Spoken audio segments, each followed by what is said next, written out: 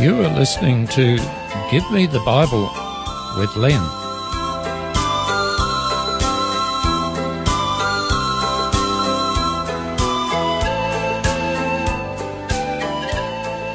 Today's program is entitled Reconciliation.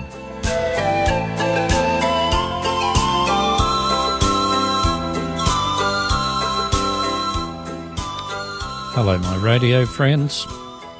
It's good to have your company today, and it's good to share what the Bible has to say, especially when we're faced with perplexing questions.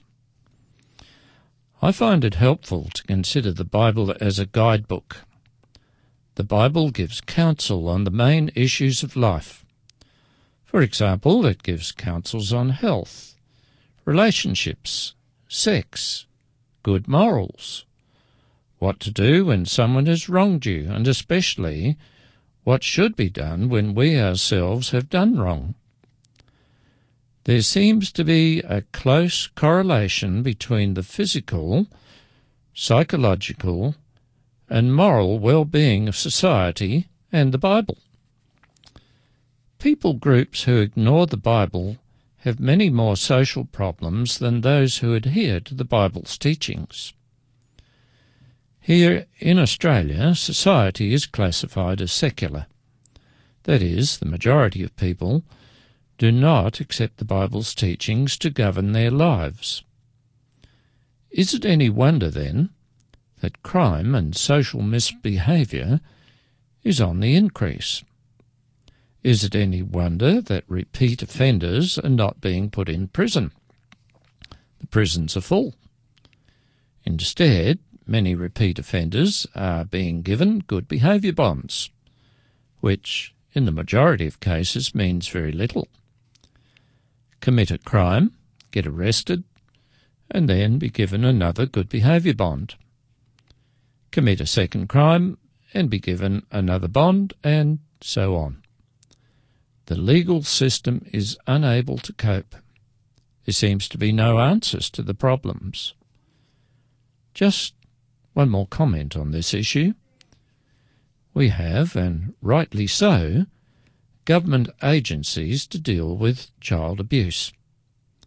But these agencies are under so much pressure that they cannot cope. In South Australia, it's well known that there's such a backlog of child abuse cases that the department is swamped and is getting further and further behind all the time. So much for secular society. Relationships are fractured. Society is becoming more and more fractured. Harmony, for many, is a distant dream. Now, what about reconciliation? Reconciliation may happen after relationships are broken. You probably know someone who's not talking to someone else they once loved. Not only not talking, but having nothing to do with the other person. Relationships are breaking down all around us.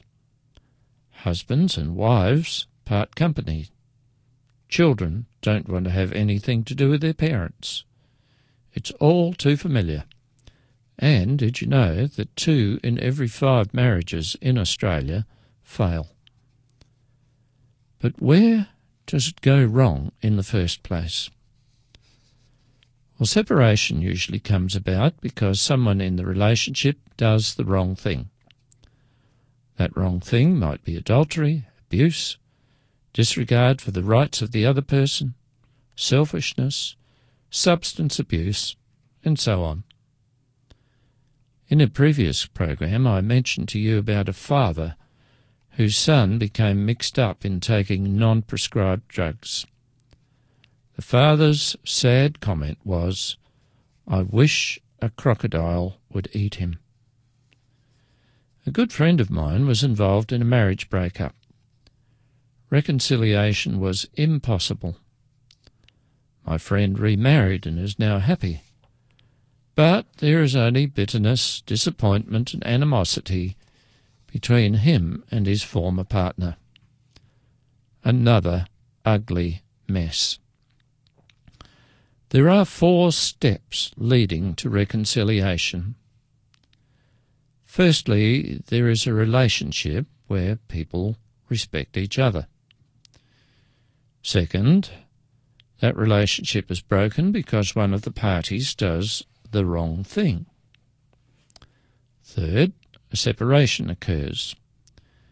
When the separation happens, there's a lot of hurt, and that separation is quite often permanent. Fourth, someone, maybe a third party or one of the parties involved, takes the initiative to resolve the problem.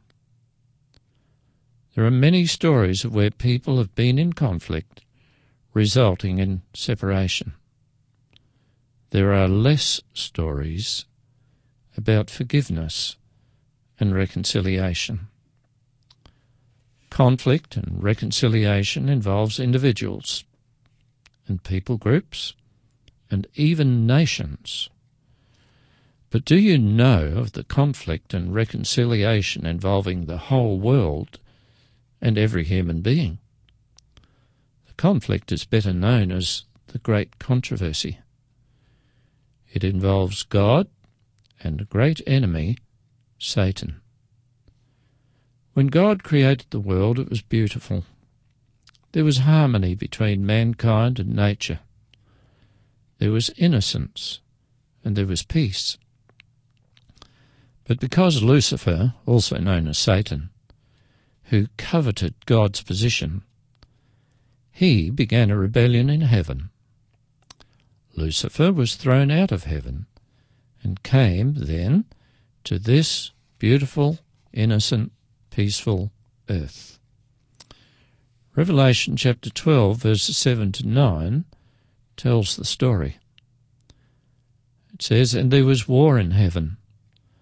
Michael and his angels fought against the dragon, and the dragon and his angels fought back. But they were not strong enough, and they lost their place in heaven. The great dragon was hurled down, that ancient serpent called the devil or Satan, who leads the whole world astray. He was hurled to the earth, and his angels with him." And, as Genesis 3 explains, Satan continued his rebellion by attacking God's creation and, in particular, by attacking those whom God had put in charge of the world. And this was Adam and Eve, the parents of all humanity.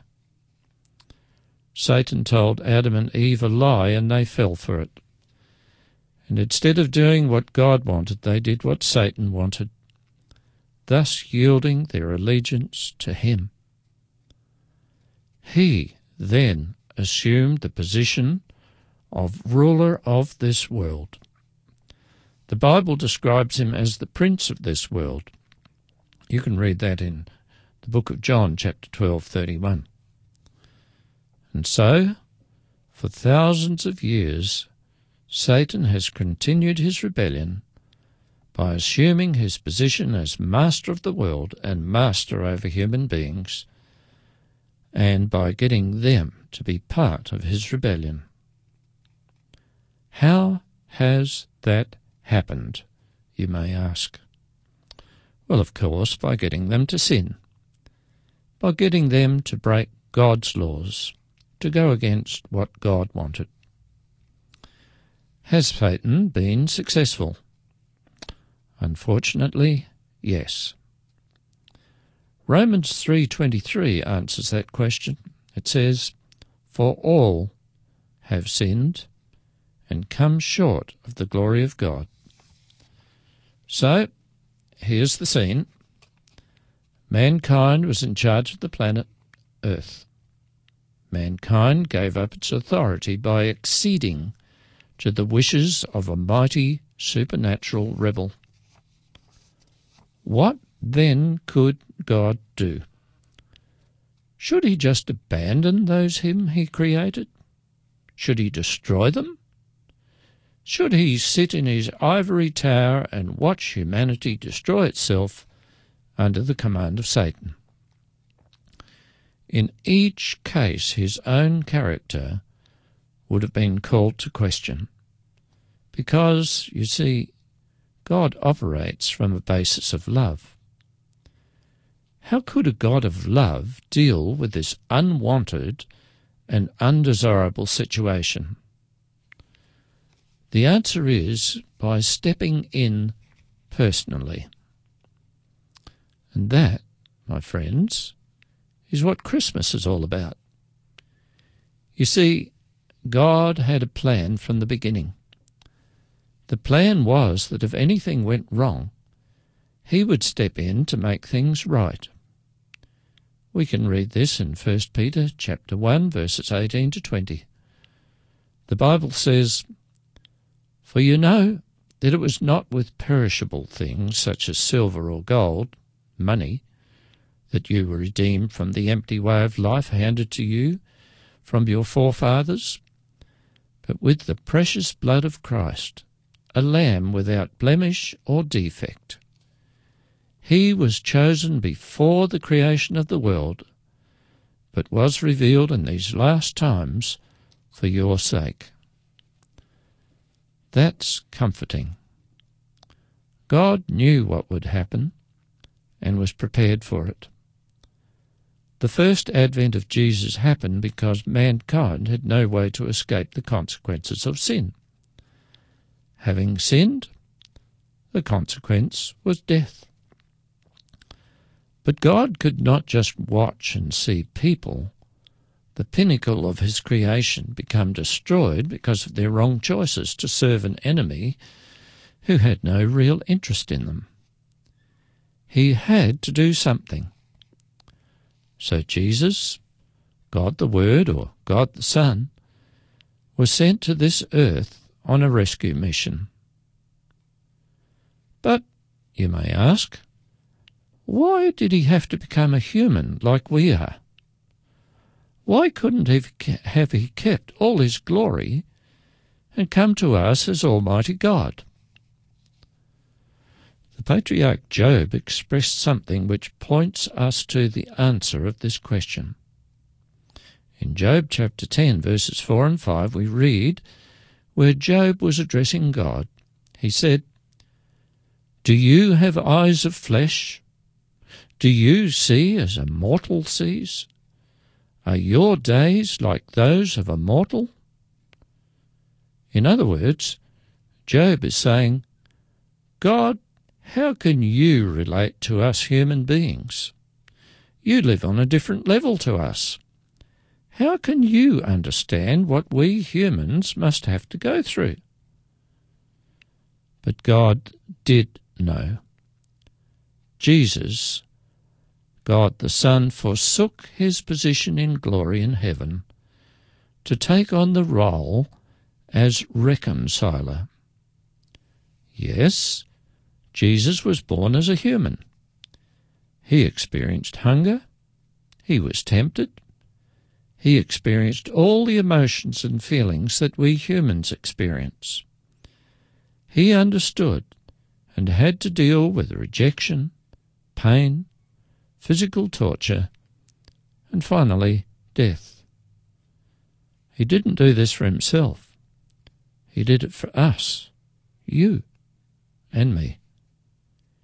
You see, when someone who's never experienced sorrow tries to sympathise with someone who is sorrowful, their attempts to comfort the sorrowing one are not taken seriously.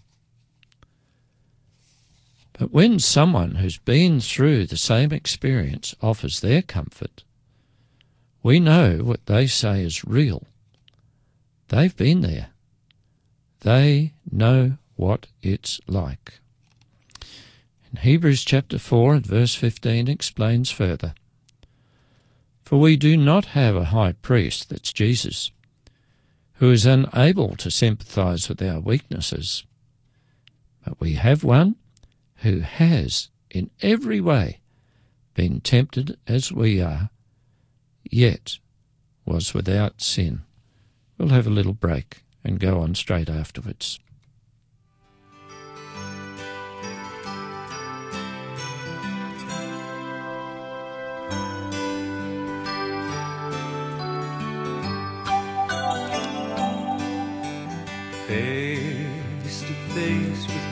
Christ, my Savior.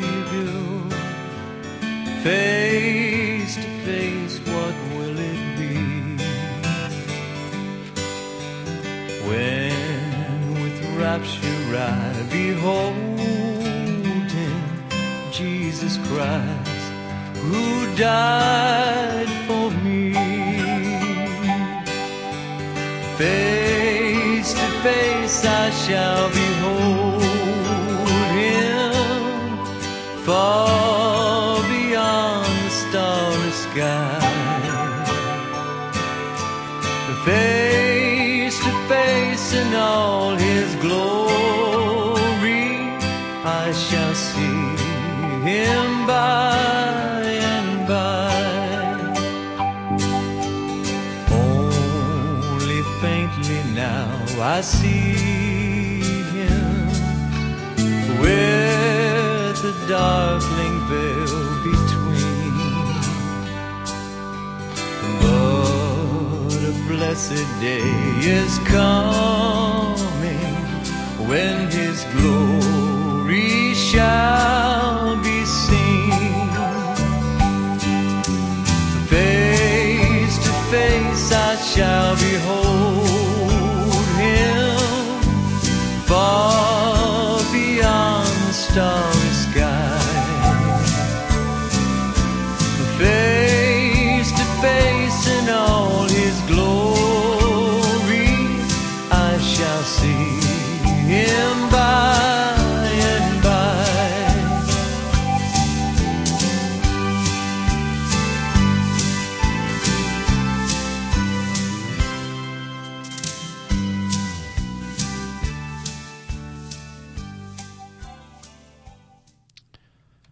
Jesus knows what it's like to be human. He's been there, done that. And because of that, we can trust Him. We can relate to Him. He's not some sort of alien zombie. He came to save us. So here is the picture. God is holy. God is righteous. Sin cannot exist in the presence of God.